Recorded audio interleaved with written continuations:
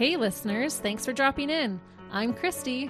And I'm Melissa. And this is Buried Motives, where we dig deep into the details of some of the most gruesome dirtbag murderers.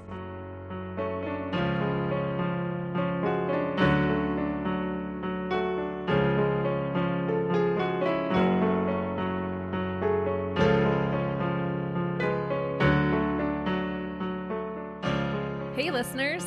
Welcome back to Buried Motives. We're really happy you decided to join us today. And we're also grateful for all the times that we get to interact with you. Absolutely. Often our listeners ask us about how we get to pick our cases. And really, it's a whole combination of things. It really is. And both of us have really long lists of cases that we want to do. Yeah, that we have started or have got dog-eared that we want to do. Mm-hmm. Sometimes we take suggestions from a listener, and sometimes when we're studying other cases, we find something that points to another case. And so that one gets dog-eared too.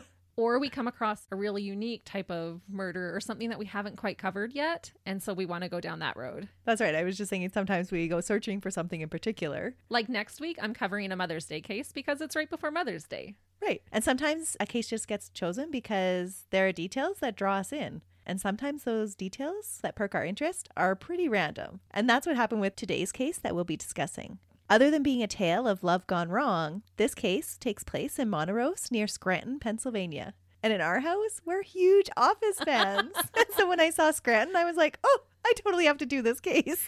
Isn't it funny? Because even when you said that, like Scranton, I automatically associate that with The Office. Yeah. And so that's what narrowed down this case for me. Then you're pretty easy to please. I know. So true. Melissa is swayed. Scranton cinched it for me. That's awesome. But I am glad that it did pique my interest because as I kept researching the case, it just kept getting more interesting and more interesting. It's not too often that a porcupine gets the blame for someone's death. But it's not never, right? That's right. The tale told was so confounding that it had me reenacting the crime with my husband to try and understand the evidence. And that was definitely a first in our house. Are you serious? I'm totally telling the truth. We reenacted this crime. I don't know if I should be freaked out or like super impressed right now. I just had to understand how the evidence worked out. Okay, listeners, I hope you understand just how deep we dig here on Buried Motives and to what extent we go to bring you these cases. Do you mean like you took out your real guns? Yeah, we made sure they were unloaded. But yeah, we were struggling with them. Oh my goodness. That's when it's like an officer would just happen to stop by and you guys are reenacting this murder. Like, what are you doing? I had to see if a porcupine could shoot a gun. So when we get to it, are you going to tell us that's the part that you reenacted? It's the whole story that the guy gives for why this murder happened or why the killing took place. Okay, so listeners, if I'm laughing during the part about the murder, it's not because it's the murder, but it's because I'm picturing Melissa and her husband reenacting it. I had to see if the mechanics would actually work. Well, and that's what investigators do. They reenact it to see how it works. I've just never done it personally myself before this case. No, I can't say that I have ever done that or that I ever probably will, to be honest. My, how this podcast has changed us. If it was me, I would have just been like, here, you hold this spatula. This is your gun. And I'll hold these tongs and that's my gun. Like, why couldn't you do that? It's a shotgun, and so that's a big one. I would have just grabbed a meter stick. I have a glue gun in my house. That's what I would have used. Melissa obviously lives in the wild, wild west. Me, not so much.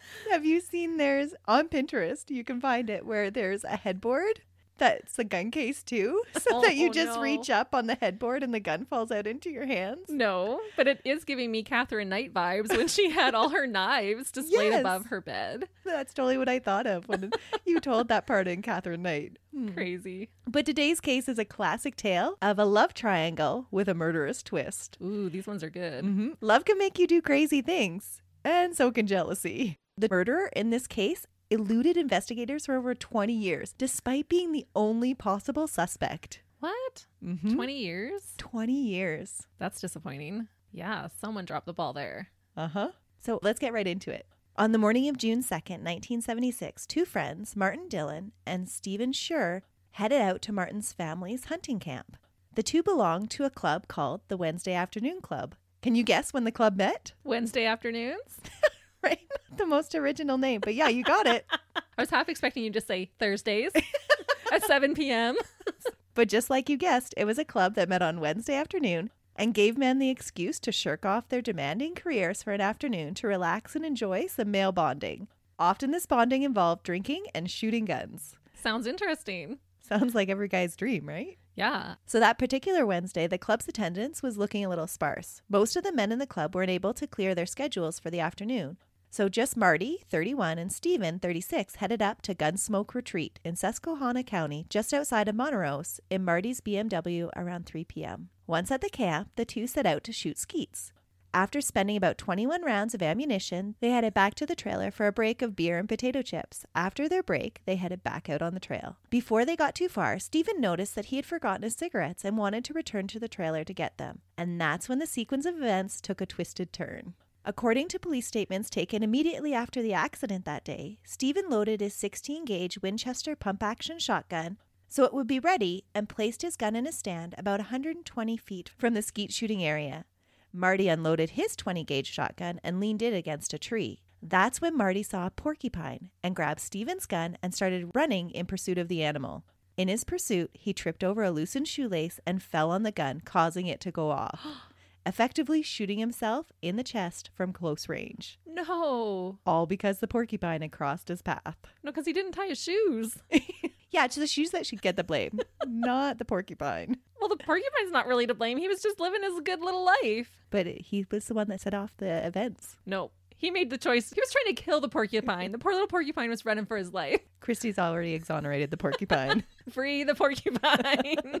But that's who got the blame for this one. His injuries were catastrophic. Stephen ran the 150-foot distance to his friend's side, flipped him over, but wasn't able to do anything for him, despite being a doctor. He performed CPR by providing breaths and massaging the heart, but he was unsuccessful. The blast had torn a hole right through the center of his chest, leaving only fragments of the heart behind. So he had his hand right in there actually massaging the heart. Mm-hmm. Because that, as you were saying that, I was like, wait, you mean like massaging on top of where the heart is? I was not expecting it to be blown so wide open to actually be able to put his hand in his chest cavity. Yeah, so Stephen, with his hands and mouth spattered with blood from trying to revive his friend, he drove to the neighboring house to get help. When they returned to the scene of the accident, Stephen said he was so overcome with emotion that he smashed the gun against a tree, swinging it like a baseball bat by the muzzle. The gun was broken into 2 pieces with the barrel separated clean from the stock. While destroying it, Stephen screamed out that the gun would never kill again. So he took all his rage out on the gun. Right. So this is the part you had to reenact. Could you actually fall on the gun and shoot yourself that way? No, this isn't the part we This reenacted. isn't? Oh. Nope. Yeah, because right now it seems like an accident. I'm thinking, where's the murder? Yep. When first responders arrived, they took note of the scene, but weren't able to revive Marty. Stephen had been right. His friend was dead. Oh. The county coroner arrived at 7:25 p.m. and Marty was pronounced dead at the scene. His body was taken to the county morgue in the basement of the Barton Funeral Home that evening. Marty left behind his wife and 2 small children. Oh, that's terrible. The next day, a local doctor performed a preliminary autopsy on the body and signed off on the original ruling of the Susquehanna County coroner, John Corton. Martin had died from an accidental self-inflicted gunshot wound. Grief-stricken after his friend's death, Stephen left town. Right after he acted as one of Marty's pallbearers. Stephen was recently separated from his wife Anne, and his divorce was about to be finalized within a couple of months. Now, without a wife or his friend, he sought the comforts of New Mexico, where he had previously lived and practiced medicine. Patricia, or Pat, Marty's wife, moved with her 2 children to Philadelphia shortly after the murder. Pat and Stephen kept in touch after leaving Montrose, and she believed Stephen to be her only friend as she started her new life. Because Martin's life insurance policy had been put in her children's names and not hers just weeks before his death, Pat was now a single mom working to support her children. So when her long-lost friend showed up in Philly 2 years after Marty's death in 1977 with groceries for her and her kids, it was a natural progression to start dating, according to Pat. And it's not that unusual for a best friend to start dating his friend's widow, if you think about it. After 9/11, there were lots of firefighters that left their wives and formed relationships with their friends' widows. Left their wives to go be with the widows? Mm-hmm. It's a documented thing that happens after a tragedy. Yeah. Oh, I totally can see that. I'm just not excited about the fact that they're leaving their wives to go be with the widows. But if you're a single friend and that happens, I can see how that would, because you would be grieving together. You both had a mutual love for that person. Yeah. If you think about it, that's what happened in This Is Us too. It's true. But it happens. It does. It totally happens. Yeah. The two were married on June 18, 1978, in Donna Ana and first settled in New Mexico. The family moved later to Lincolnton, North Carolina in 1992, where Stephen set up a successful family practice and worked as a respected physician for the next 20 years. The couple were the picture of a devoted family, raising Marty's 2 children and adopting a third son, Jonathan, together. Aw. So Stephen didn't have any children of his own yet? No, Okay. he didn't have any. And he was already divorcing his wife. Yep. Yeah, so he didn't leave his wife for her. No, their divorce was already in progress. Yeah, I approve. Yeah. Christy approves. Yeah. Marty's parents, Larry and Joe Dillon, though, weren't happy about this marriage and who was now acting as the father figure for their grandchildren. Oh, they just didn't like him? Nope. Larry, the mayor of Monteros in 1976, had never bought the accidental shooting story. Oh.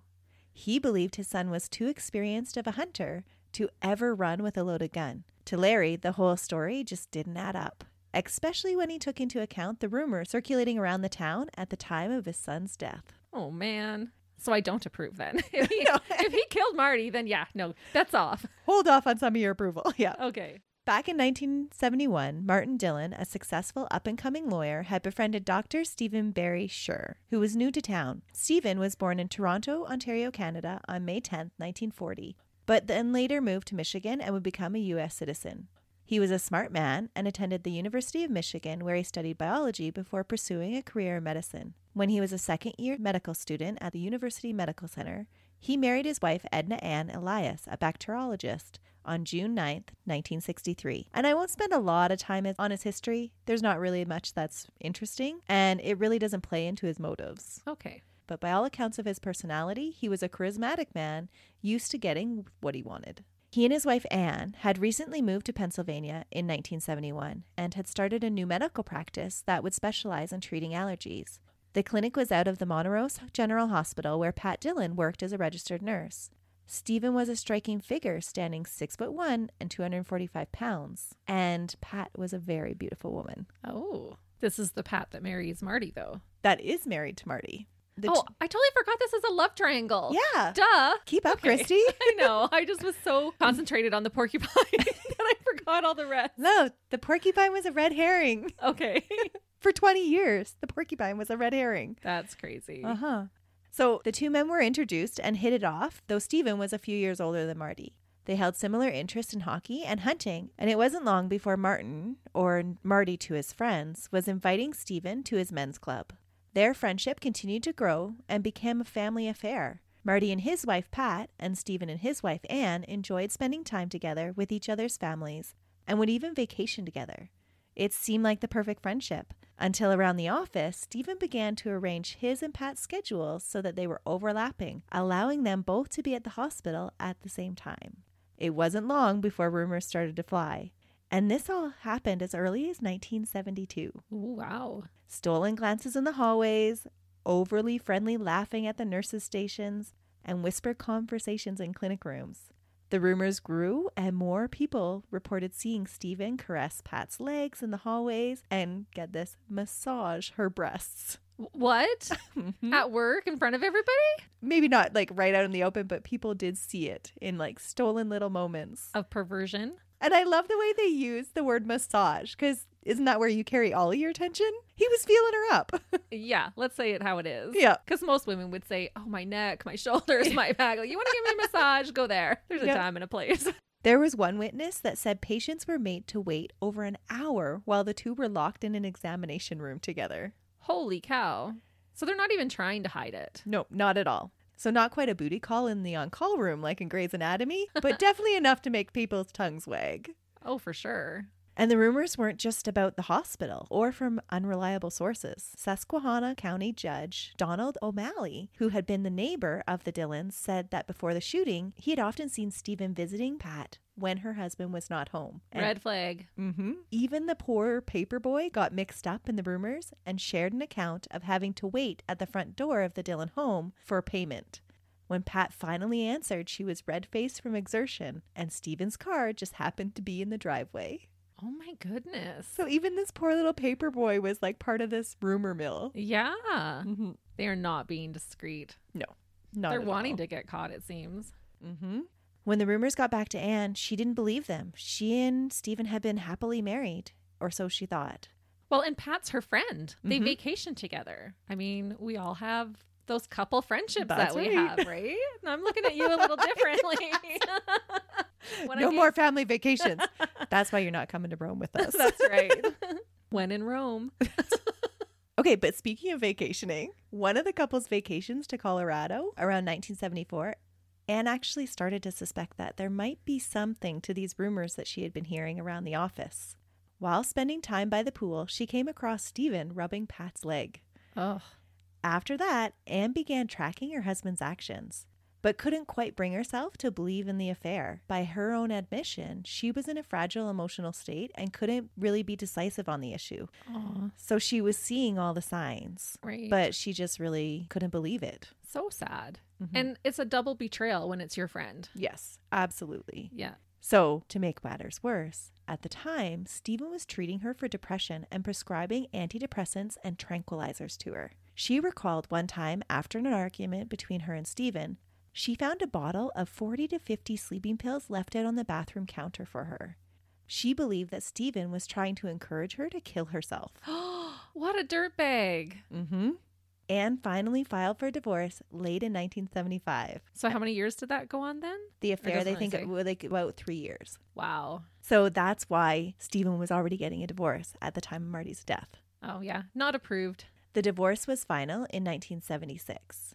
During the divorce proceedings, Anne alleged that Stephen had confessed his love for Pat to her and had kept her from telling Marty by claiming that Marty was acting as his divorce attorney. In reality, it was actually one of Marty's partners that was drawing up the divorce papers. But he purposely told her this lie so that she wouldn't go and tell Marty. Stephen made counterclaims that it was Anne's allegations and suspicions that were causing the irreparable damage to their marriage, and that's why they needed to get a divorce. Oh. And that, my friends, is called gaslighting. He presented the case that she was mentally unstable and pretty much this crazy woman that he could no longer live with. Oh, this guy is terrible. Anne would later admit that she did try to commit suicide by taking sleeping pills, actually on the day of Marty's accident. She knew. According to another witness at the time, Stephen had been trying to solve the problem of Pat's marriage as well. Divorce wasn't an option for a devout Roman Catholic, and she would need an annulment, so she couldn't just simply get divorced. Yeah, so he killed her husband. Yep. All of these rumors were a sore spot to Larry, Marty's dad. He had a nagging feeling that just wouldn't go away. So he kept digging and prodding into his son's death.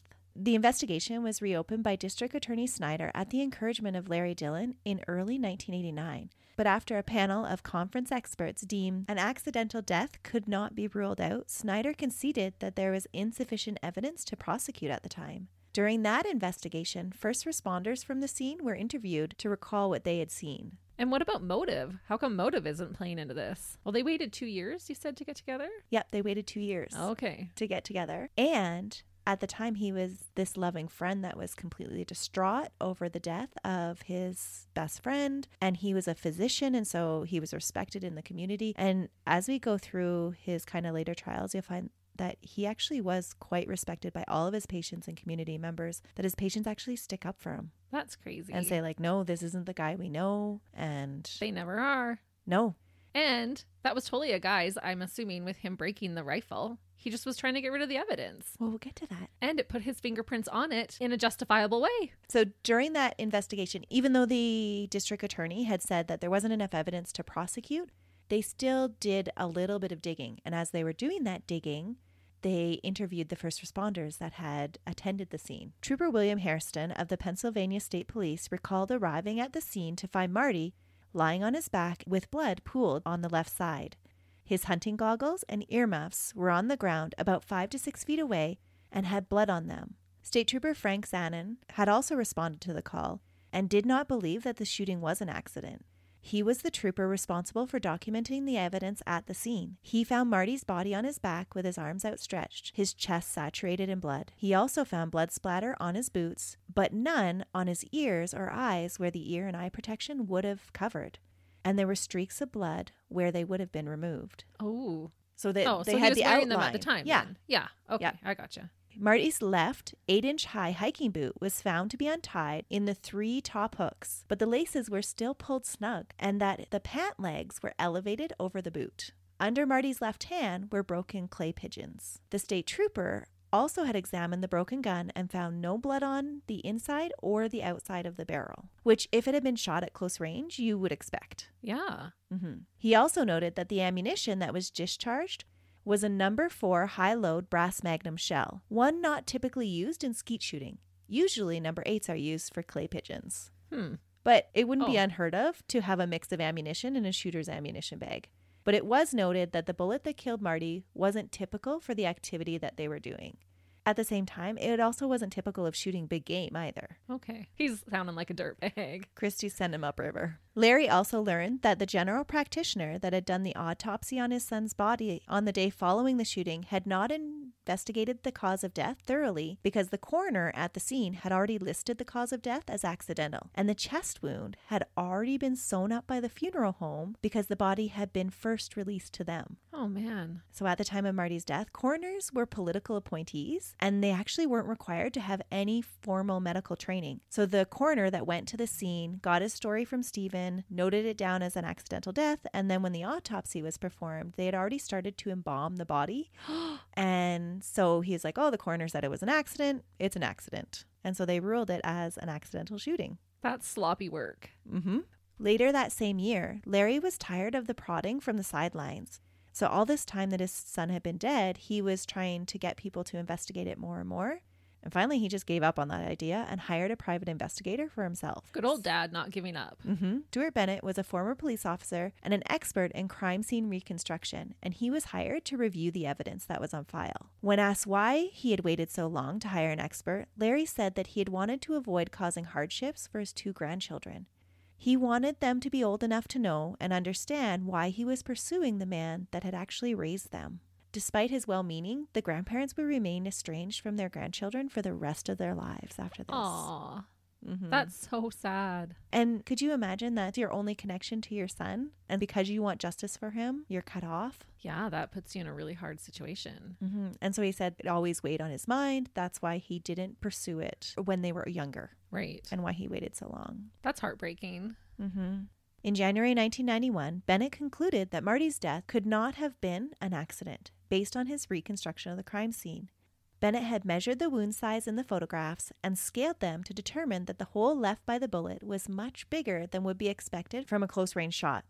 Based on the choke of a gun, the cone of spray from ammunition is predictable. Bennett used this information to conduct an experiment with pigskin and progressively shot the same gun at the pigskin at increasing distances. The results from this experiment indicated that Marty had been shot from a distance of at least 3 to 5 feet, not a direct hit with the barrel up against the skin. This report reopened the investigation again and allowed for even more digging for a motive. Wow, that's amazing. How clever, right? Yeah, I love that. And so this began my whole lesson on how shot comes out of the end of a gun and how it can spread and what the actual choke is. That's what brought out the guns originally. That's so interesting. In 1992, the state police sent to the FBI the boots that had been taken from Stephen 2 days after the shooting. FBI lab analysis showed that high-speed blood splatter patterns on the boots Stephen wore at Gunsmoke were spattered with blood and fragments of tissue. This type of spray could have only been left from a large force used within close range of the boots, indicating that he had been close to Marty when he was shot, not the 150 feet that he had claimed to be originally. So why is he not just arrested right now? This is crazy that this was even deemed an accident. So this is already, he died in 76. This is 92 now. Oh my goodness. It's so long afterwards. And he would just be living his good life, feeling like, I got away with it. Absolutely. Yeah. He is enjoying all the perks of Marty's life. Including his wife. And his children. Oh. Yep. Dirtbag.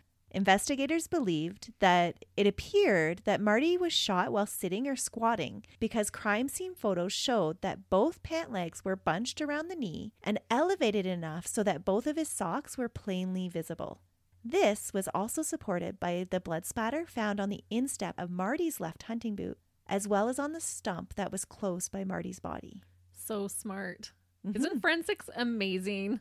I found this case so fascinating. Yeah. Yeah. It was speculated that this was because Marty had been in a crouched position while throwing skeets rather than running. Yeah, totally. One of the detectives was so convinced that Stephen was guilty, he would send Stephen Christmas cards that read, "Thinking about you," just to try and unnerve him. Oh, that is sassy. I love it. I'm not sure that's like an interference, but Oh, I'm sure that's harassment. And that detective probably could have gotten into trouble, but Stephen probably didn't want to poke the bear and ruffle any more feathers either. no, Like, I don't want to bring any extra attention on myself. that's right. But this one particular investigator, he had it pegged. He knew that Stephen was guilty. And so he every Christmas would just send him little cards. You know? I love that. Yeah. That is hilarious, actually. All of this collected evidence allowed Larry Dillon to petition a judge again to allow him to have his son's body exhumed for another autopsy. Good. He had been denied several times before, but now that he had all of this information, they couldn't deny him this time. Yeah, and he didn't even get a proper autopsy before the first time. No, not at all. Pat and her children objected to the exhumation of her late husband's remains, and both she and Stephen denied having any relationship prior to Marty's death during a civil suit to have the body exhumed. Despite Pat's objections, on April 29, 1995, Martin's body, which the authorities had said was well preserved, was exhumed by Dr. Mahalakas, a pathologist from Allentown, Pennsylvania. He had been one of the original people on the panel to vote that the death had been an accident, Ooh. but he changed his tune. Mahalakas said that because of the scallop shape of the bullet wound and the 45-degree angle that the bullet had entered on from an elevated position from the right didn't jive with Stephen's story, just like Larry had suspected. The scalloped edge indicated that the shot pellets had traveled through the air because they had already started to spread out. This wouldn't have happened if the gun had been close to the skin. And the angle was completely wrong for a gun that had been dropped and gone off accidentally. Right. Mm-hmm. So good for him for not letting his ego stand in the way. Yeah. Like for being able to say, no, I was wrong initially. Yeah. And to correct his way. Well, and originally when they made that determination, they didn't have all of this evidence. They only had that original autopsy report to go off of. And it was a shoddy autopsy report. That's true. And this is almost 20 years later. They know so much more about forensics. For sure. Mahalakas also noted that there had been no gunpowder burns or residue that were usually associated with a gunshot from close range, leading him to believe that Marty could not have shot himself accidentally. But I wanted to point out here that the study of GSR is usually limited to a short period of time right after the shooting. And not to mention the fact that the body was washed, it had been embalmed, and now had been buried for 20 years. Yeah, there would definitely be none left. Yeah. But the lack of gunpowder residue when presented to the jury was very impactful. Really? Mm-hmm. That's surprising. So my big question in all of this is, did Pat know? Because when she's resisting having the body exhumed, is it because she just loves her new husband so much, or she's not wanting to get caught herself? Let's wait till the end of the story and then we can discuss it. Yeah, we can make some Okay. educated guesses on it. Because I have no idea at this point. Yeah. I can't say one way or the other. Yeah, and I go back and forth, but I don't think that she did. Okay. For how adamantly she defends and how adamantly the children defend him, I don't think they had any idea. But if I was in on it, I would be defending him, because if he's found guilty, I could be found guilty. That is true. Yeah, so maybe. So that could be self-preservation right there. True story. See, I always give people the benefit of the doubt. I'm like, no, she didn't know. She was innocent. That's why I'm here. Mahalik has concluded that the death was a homicide. Finally. Yeah. Based on that report, the county coroner, Robert Bartran at the time, officially declared the death a homicide on June 26, 1995. That day, the state police named Stephen as their main suspect. He was the only other one present. Yeah. Other than the porcupine. I was just going to say, let that poor porcupine live his life. The next day, the Schers returned to Pennsylvania, and at a news conference in Scranton, Scher challenged the police to charge him. What? Yeah, how's that for arrogance, right? That is like, here I am, guys, come get me. That's right. Oh. I think that after all that time, he had just been waiting for the shoe to drop. And it wasn't a big secret that his father-in-law was out to get him. The investigations and the battles over exhuming Martin's body had made it clear that they were trying to prosecute him. And so it had been years and years of building. And then finally he was like, you know what? Just charge me and get it over and done with. So during the press conference, he said, "Arrest me and let's get on with this trial so I can forget about the last 19 years. Ow. And it was this comment that I started picking apart the evidence more. But I think it's more his ego. You said he's this man who's used to getting everything that he wants, and so far in life it's gone almost 20 years since he murdered his friend. And they didn't have enough evidence to charge him and make a case then, so he's probably feeling like you're going to have even less to make a case of now. Well, and could you imagine trying to present a case after 20 years? Yeah. But that's just what the police did. Good. Stephen was arrested on June 20th and was sent to Susquehanna County Prison, and the bail was set for $750,000. Family members, mostly Pat's, put up their houses as collateral for the bond. No. Wow. So they totally believed him. Pat stood by her man, at least her second husband, and refused to believe that Stephen had anything to do with the murder of her first husband. In a press conference, she declared that he was not capable of such things, and that she had lived with him for 17 years and that she knew him, and she could not believe that he had done this. Okay, if she did not have anything to do with it, what a nightmare. To be sleeping next to the man who murdered your first husband. Yeah. For 17 years. That would be awful. Yeah. Right? Regardless of whether they had had an affair or not. No. Right? For sure. And you think that if they had done it in cahoots together, wouldn't they have gotten together quicker? Or do you think the 2 years was totally planned? 2 years is a respectable time? Like, it's not like they 2 went. 2 years is a respectable time. And it's not like they went to the same city afterwards. Like they went to totally different states after. Doesn't mean they didn't see each other once in a while. That's true. They couldn't even pause to pay the paper boy. So I don't know how. It's hot and heavy. Yeah. So Pat Scher, with the permission of the state court, had her former husband's body exhumed after first being denied in 1996. So she had his body re-exhumed in an effort to have their own pathologist re-examine the body and gain their own evidence. Oh, so first she fought it, and then she's like, okay, fine. You're going to charge us. We want it exhumed again. Yep. We're going to recollect all that evidence. Yeah, see, that seems suspicious for me then. So their pathologist, Dr. Michael Baden, who had worked on several high-profile cases, including the O.J. Simpson case, got access to the body to re-examine it. He was commissioned to find the evidence that supported the accidental shooting claim, or the claim that Marty was suffering from depression at the time of the shooting, and maybe the shooting wasn't accidental after all. Now they're going to throw suicide in there? They just start throwing out all of these ideas.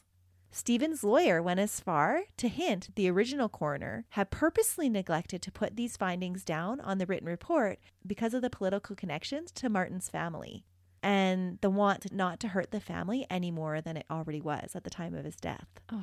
So they started throwing out all of these rumors to help their own case. Wow. This case would make a great movie. Yeah. I can just visualize the whole thing. During the re-autopsy, they found that the previous pathologist had taken part of the chest wall around the wound as evidence, and they weren't able to make any conclusions because of the state the body had been left in. They were able to take samples from the inside of the wound bed that they felt might be useful to their case. So it wasn't a total scratch for them. Well, the other examiner probably didn't think it would ever get re-exhumed. No, not at all. Later, having been given custody to the remains by the court, Pat Scher reburied her former husband in a new unmarked grave, and hopefully it'll be his final resting place.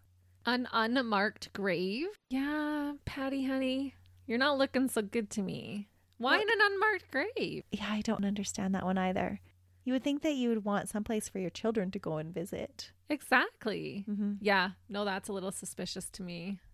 Stephen's stepchildren also supported him throughout the whole trial, not only sticking up for him and providing moving testimony about his kindness and the care that they had received from him, but using $65,000 of money that they had inherited from Marty for Stephen's defense. No. Yep. That's terrible. So they 100% totally believed. And I believe that he probably was a great dad to them. He probably loved them, raised them right, provided a good life for them, but... Guilt inspired? Oh, is Marty like rolling around in his little unmarked grave? Like, could you imagine your children using the money that you left them to try and defend your murderer? And putting him, I just can't get over the unmarked grave thing either. It's almost like erasing him. We're just going to put him in this unmarked grave. He's done. We're done with this. Yeah, we just want to be over with this part of our life. Yeah. And the same thing with Steven saying, I just want to forget the last 19 years. Yeah, so disrespectful. Mm-hmm. It's putting some salt in that wound. But I don't fault the children for using that money. You know, they're No. victims in this, right? Absolutely. They have nothing to do with it. So you can see if you really believe that your stepfather was innocent, you would at all cost try to defend him and help him. And that would be so hard to believe something of this kind man that had raised you. Yeah. But could you imagine what Marty's parents felt like? No. Watching their grandchildren defend who they believed right from the very beginning was the murderer. Yeah. During the 1996-97 trial, the prosecutor presented an argument that Pat had been confronted by Marty about the affair just prior to his death. He had given her an ultimatum, him or Steven. She had chosen Marty. When she then told Steven she was planning to break off the affair and was choosing her husband over him, being passed over didn't sit well with Steven. And that's what led him to shooting Marty. They presented him as an arrogant doctor with a God complex that was accustomed to getting his own way. Sounds right to me. Yeah. And so this is why I think that maybe she didn't have anything to do with it. Seems plausible, but wouldn't you think, okay, you've just broken up with this man and then your husband is shot and killed while with that man?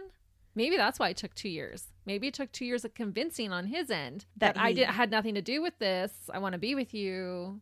It was God's way of putting us together. Yeah, maybe. Because remember, she wouldn't get a divorce because Right. she was Roman Catholic, you said. Yeah. Yeah. So I don't think that she did have anything to do with it. But And I then, can't believe that she didn't have, if she was breaking up with Steven and then this happens right after. that she wouldn't have suspicions. Yeah. How could that not be in the back of your mind? I guess. Remember, you're in a grief-stricken state. And if you think about Stephen's wife, Anne, she missed all of the signs of affair for how many years, even though they were right in front of her face, just because she chose not to believe. Right. And so if you put that same kind of mentality on to Pat, here's this man that's trying to help her with her children. She's struggling as a single mom. It's a man that she's had feelings for in the past, whether they were just lust or actually love. Maybe you would look past it because you didn't want to see it. Yeah, maybe. I guess only Pat knows. Yeah. So during the trial, the prosecution pathologist walked the jury through why he believed that Marty had been shot from several feet away while in a crouched position. There was no blood on the gun, and there was blood splatter on a stump by where he was found, and the unlaced but still tight shoe. They argued that if Marty had been running with an untied shoe, it would have worked the laces farther down loose. Mm-hmm. And we all know that, right? Yeah, totally. The more you move, the looser the laces get. Yeah. The evidence against him must have been weighing on his mind when Steven took the stand. He must have felt the need to explain away some of what the jury was hearing from the prosecution. Oh, is he shooting himself in the foot now? Mm-hmm. In his original statement to the police right after the accident, Steven had said that he and Marty had been discussing a rumor that was going around and that he was considering leaving town because of it. And he had said that Marty had called him a chicken and not to worry about small people talking. Now on the stand, his story changed. So in his original interrogation 2 days after the murder, he alleged that they had been talking about a rumor, but he didn't say what the rumor was. And so then the police didn't know to investigate this rumor any further. Come on, police. Wouldn't you ask what the rumor was that you were discussing? In the transcript, they didn't. Wow. They were more focused on were the two getting along? Were they in a good Right. mood at the Yeah. time right prior to his death? And they think it's an accident. Yeah, they totally believe it's an accident Yeah. because here's this respected physician telling them that it's an accident. And so they were establishing that they hadn't been fighting. And so the way that Steven told them about it was that they were joking actually back and forth. He was calling me a chicken, he's telling me to stand up. Like they were just having guy talk. Right. Steven changed from his original story to say that Marty had confronted him about the affair. Marty had said that Anne had come to him to tell him that Steven had said he had loved Pat. So Anne came through in the end. Good. When asked point blank by his friend if he was having an affair with his wife, Steven said that he had to come clean and told him that he was having a physical affair, but not a love affair. In his testimony, Steven says that he pointed out to Marty that it was as much his fault as anyone else's. Oh. And that's when Marty lost it and a fight broke out between the two of them. Why would he say it's his fault? I think he was alluding to like, you're just not paying enough attention to her. Like, Okay. yeah. He's so brazen. Mhm. He's got it all figured out. He's a cocky little dirtbag. Yep. During the fight, Marty grabbed the nearby gun, which just happened to be Steven's. And Steven had to defend himself, so he grabbed the gun too. And that's when the gun went off and Marty was shot accidentally as the pair struggled over the shotgun in a fight that broke out over the love affair. And this is where our role playing took place. Oh, I love this. I don't love the murder, but I love that you guys role played this. Well, I was trying to figure out, could you get that 45-degree angle from the right that showed up on the autopsy reports if both of you had the gun in your hand? Right.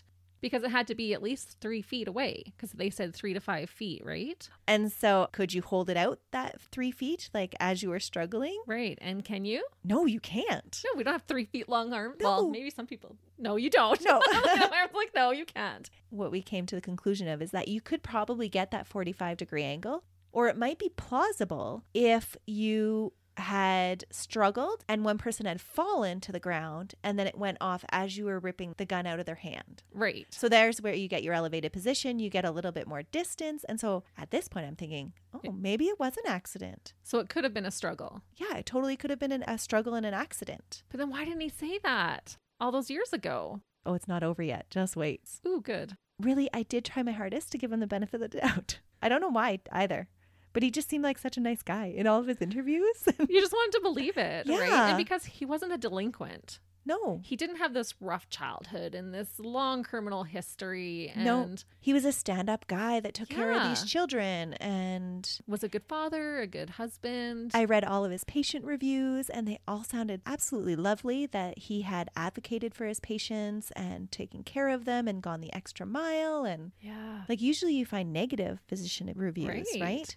And even after he dies, his patients were still writing on his memorial about the care that they received from him. Wow. And so I was like, these two men don't add up. They are not Right. the same person. But he was used to getting his own way. And at what cost? Yeah.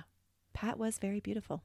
And everybody does things sometimes out of their character. And everybody makes mistakes that they wish that they hadn't. Yeah. Right? And so it could have been a heat of the moment type of thing. Right? Maybe he wasn't planning to murder him that day, but maybe they got into a fight and he grabbed the gun and did. Right. But in the heat of the moment, you usually go back to your base training. And so say he had overpowered Martin, grabbed the gun from him. Your base training is to put the safety on, not take the safety off. But if he's totally consumed by rage at that moment, Maybe he did actually want to kill him in that moment. yeah, Mm-hmm. maybe he had some kind of psychotic episode in that moment. They never make that claim. He admitted that he had untied Marty's shoe in an attempt to make the story more believable. And that is why the shoe was undone, but not loosened from running. Marty had never been running. He said that he had made up the story because he was new in town and the only Jewish doctor. He believed that the prejudiced opinions would prevent others from believing him. Well, and the thing is, too, didn't they determine that Marty was in a crouched position? So if you're fighting and trying to struggle for that gun, you're probably not crouching. But you could be thrown to the ground in a crouching position. You could Mm-hmm. for a split second till you land on your butt. When asked why he had never fessed up in the 20 years that had passed since the shooting, he said that he was just trying to protect his family from the pain of the truth. But it's a little self-serving. It is. Yeah. Because you wouldn't have had that family if you had told the truth. Yeah. The defense team must have been ready for Stephen's change in story because they had a witness already ready to go to collaborate that Marty knew about the affair. During the trial, the Dillons' former babysitter, Cindy Klein, testified that Marty had told her that he was going to take Dr. Scher up to the hunting camp and kill him. She said that she had kept quiet about it because her mother didn't want her to be involved with the case at all. What? That's a curveball. You can't say that his attorneys didn't know the truth. Yeah. They already had this witness lined up to go. Maybe he paid her off. Maybe. He is a physician. The defense pathologist argued at length that the autopsy evidence was consistent with two men struggling with the gun, and the trial became a battle of coroner reports. While the prosecutors presented Dr. Mihalakis' theories, the defense had 3 different experts, all of them with their own opinions of the evidence. Based on the 873 crime scene and autopsy photos, and the original coroner's report, they concluded that there was gunpowder residue in the wound tract based on slide smears that tested positive for a carbon-like material, and this pointed to Marty being shot at close range. The defense concluded that because the gun was fired from close range, that the most plausible explanation was that the gun had gone off accidentally as the two men fought in a heightened emotional state. Okay. So you've got these 2 totally different stories, and I don't think I'd ever want to sit on a jury. Yeah, because those both seem like they could be plausible. Mm-hmm. It's just unfortunate there wasn't the proper investigation right at the beginning. That's right. And now you're playing catch up Yeah. after 20 years. But even though the mechanics of the fight might have been possible, why was the gun safety off in the first place? True. These were two experienced hunters. And so it would be muscle memory to put it always back in safety when you set it down. So even if he had picked it up, one of them had to take the safety off. After 6 weeks of trial, Stephen was convicted on October 22nd, 1997 of first-degree murder and sentenced to life in prison. First degree even. Mm-hmm. This was a huge surprise to many of his patients that had tied yellow ribbons on trees in their hometown to show support for their doctor. They could not believe that he had anything to do with cold-blooded murder. Stephen appealed almost immediately. Stephen's lawyer argued that because of the 21-year delay in bringing charges against him, it violated his due process rights. Because it took the state 21 years to prosecute him, Stephen argued that valuable evidence that would prove that the shooting had been accidental had been lost or destroyed and therefore impeded his ability to prove his innocence. His original appeal was granted and his conviction was reversed on June 7th, 1999, and he was freed from prison. What? Mm-hmm. He just walked straight out. Oh my gosh. Which would mean that there's not going to be a retrial. Well, you would think, but they do. Okay, you can't throw out one because the evidence is too old and then start a new trial with that same old evidence. But you can appeal and appeal. Right. So is it going back to the slammer? Chris has got to know. I do. Oh. Yep. It's funny because this is kind of a simple case, but I have so many questions. Yep. So as part of his release, he had to post a $750,000 bond and check in with a parole officer daily. And this was a precaution because the courts already anticipated that the prosecution would be fighting the appeal ruling. They knew right off the bat that they're not the gonna other accept team this. was going to fight. And could you imagine what that would have been like for Marty's parents? No. Who had fought for 20 years to get a No. conviction brought forward and then just have the man set free. Yeah, because you would feel so much relief and just finally he's being held accountable. And then, nope, just kidding. No, it would be completely a slap in the face. It would. So Stephen and Pat returned to Lincolnton for a couple of years, but ended up moving to nearby Dallas, North Carolina. The North Carolina Medical Board refused to reinstate Stephen's licenses to practice medicine, even though his conviction was thrown out. Pat was just finishing her probation from the perjury that she had committed during the deposition in the civil lawsuit about the exhumation for the autopsy. She had sworn under oath that she and Stephen had not had an affair prior to Martin's death. For her guilty plea to the lie, she had received 15 months probation, 50 hours of community service, and a $500 fine. Which actually shows that she will lie, right? She'll lie to the courts and the police. Yeah, that's true. At the time of Stephen's release, Pat made the statement to the newspaper that sometimes it's hard to believe in miracles, but we have one, and I am thankful. The two returned to living a quiet, comfortable life in the suburbs. So she's still sticking by him. Yeah, which makes me feel like she knew. You think so? In 2000, his appeal of the conviction was brought before the Supreme Court of Pennsylvania. At this court, the reversal was overturned, and Stephen was ordered back to prison in 2002. Stephen dutifully returned again to the police station to be detained. His family's new neighbors in Dallas were surprised when media vans showed up on their street. They had no idea who they were living next to. Oh my goodness. But there didn't have to be a trial because the appeal was just totally overturned. Overturned, yeah. Now you have to go back to jail. Yeah. Stephen's lawyers again set to make another appeal. What? And it's a good thing he was a doctor and had a lot of money, because could you imagine the legal costs for all of this? I did find one source that his annual income was about $350,000. Oh, wow. And so today that would be $576,000 annually. In 2004, the court ordered a new trial to be held to determine if Stephen was guilty of the first-degree murder of his best friend. So they're like, this is just too crazy. We're just going to redo it all. What? During the second trial in March 2008, the prosecution presented the same evidence, this time focusing on the ear protection that had been removed after Marty was shot. They argued that had Marty been wearing ear protection at the time he was shot, then he really couldn't have been having this great big argument with Stephen about the affair. Right. Oh, that is smart.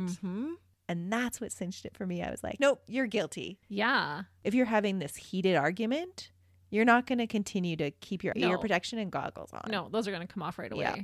Especially if you're ready to throw hands.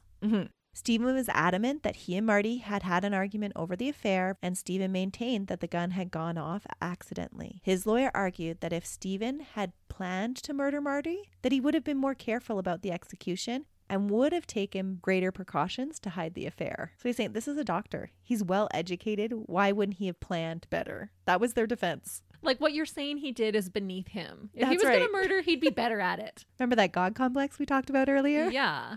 I think he's got it. It sounds like he could be a cult leader. He was very charismatic. Yeah. He had me believing him for a while.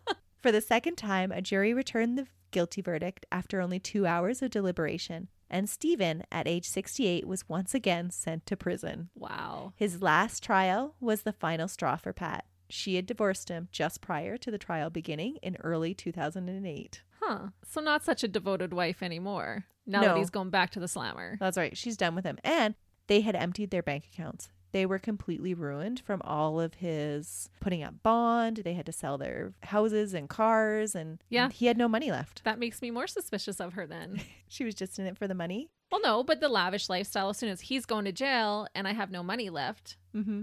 then I'm not going to stay with him. I did find one source that said that when Pat grew up, her parents had always encouraged her to marry a doctor so that she would be well taken care of. Yeah. I don't believe she didn't know. Stephen died 2 years later in 2010 of natural causes at the State Correctional Institute in Laurel Highlands in Somerset County on August 9th. He was 70 years old. The announcement of his death was met by former patients expressing gratitude for his care. Oh my goodness. And it sounds like he was a great doctor, but not so much a great friend. No. And so what's sad about this? Like, yes, justice was served, but he served what, 2 years? Well, he served a little bit more than that because he was in and out of prison for a short Right. time. So, Yeah. but maybe 6 years in total. Yeah. He didn't serve very much time. No, and he for- had 20 years of the best part of his life. Yeah. Right? Yeah. He got those good years all in. Mm-hmm. And then, yeah, because could you imagine you can commit a crime and like, oh, can I defer that for 20 years and then I will take my punishment? So it's kind of like he got away with murder, really. Yeah, I think he did. Yeah. Mm-hmm. So that's the case of Stephen Scher, the not so great best friend dirtbag. Yeah. Lock up your wives, ladies and gentlemen. That was a wild ride. I just thought it was so crazy. And I hope that porcupine lived a good life. He did not do it. There probably wasn't even a porcupine. No, there was around. never a porcupine. Yeah. It was all like just this big story that he told. I want to believe there was. That he saw a porcupine go by and he's like, I'll pin it on him. That was very interesting. You had me intrigued the whole case. Love triangles are always interesting cases. They are. Okay, now I do have to ask, what is your feelings about Pat? Do you think she knew? I don't think she did. You don't. No. Well, I don't know. Oh, I'm torn. I'm curious what our listeners think. If you guys want to, comment on our social media on this case or send us a message even and just let us know if you think she knew. Yes, that would be awesome. Help me Yeah. to decide. Put down your arguments on our Facebook page. Right. For sure. Help me persuade her. But until next week, see ya. Bye.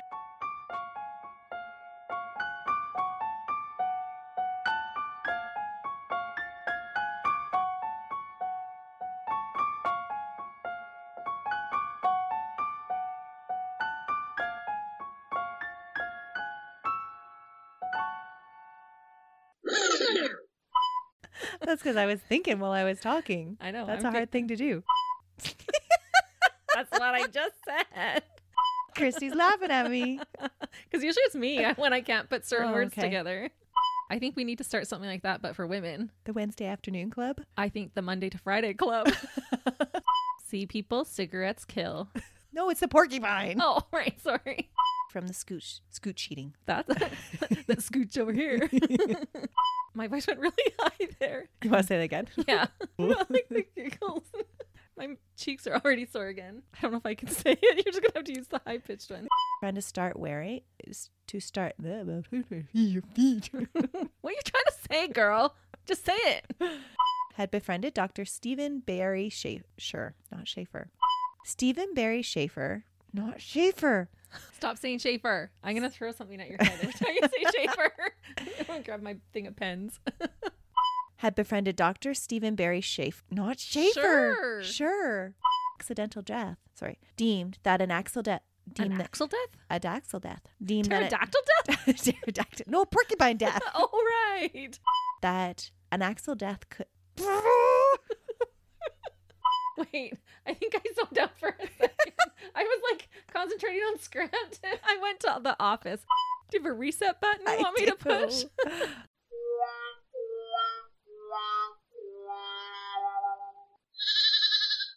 Hey, we're live, pal, and we'd love for you to come check out our podcast, Tales from the Estate. Each week, we talk about our top 5 favorite somethings. My beautiful wife, Caitlin, likes to share all sorts of random facts. Yeah? Did you know that cows have accents? We did now. But we also review all sorts of snacks and other great things. And so if you love everything random, I think you'd enjoy Tales from the Estate. So come check us out. Yeah. Okay, thanks. Bye.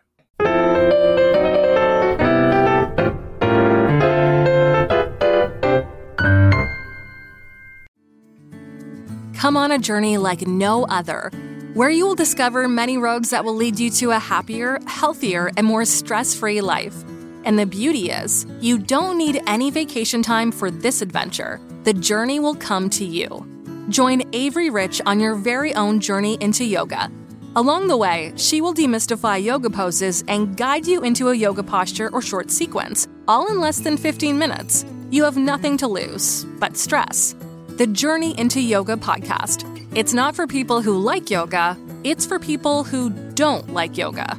Follow or subscribe on Apple Podcasts, Spotify, Amazon Music, or at averyrich.com. Another Sound Off Media Company podcast.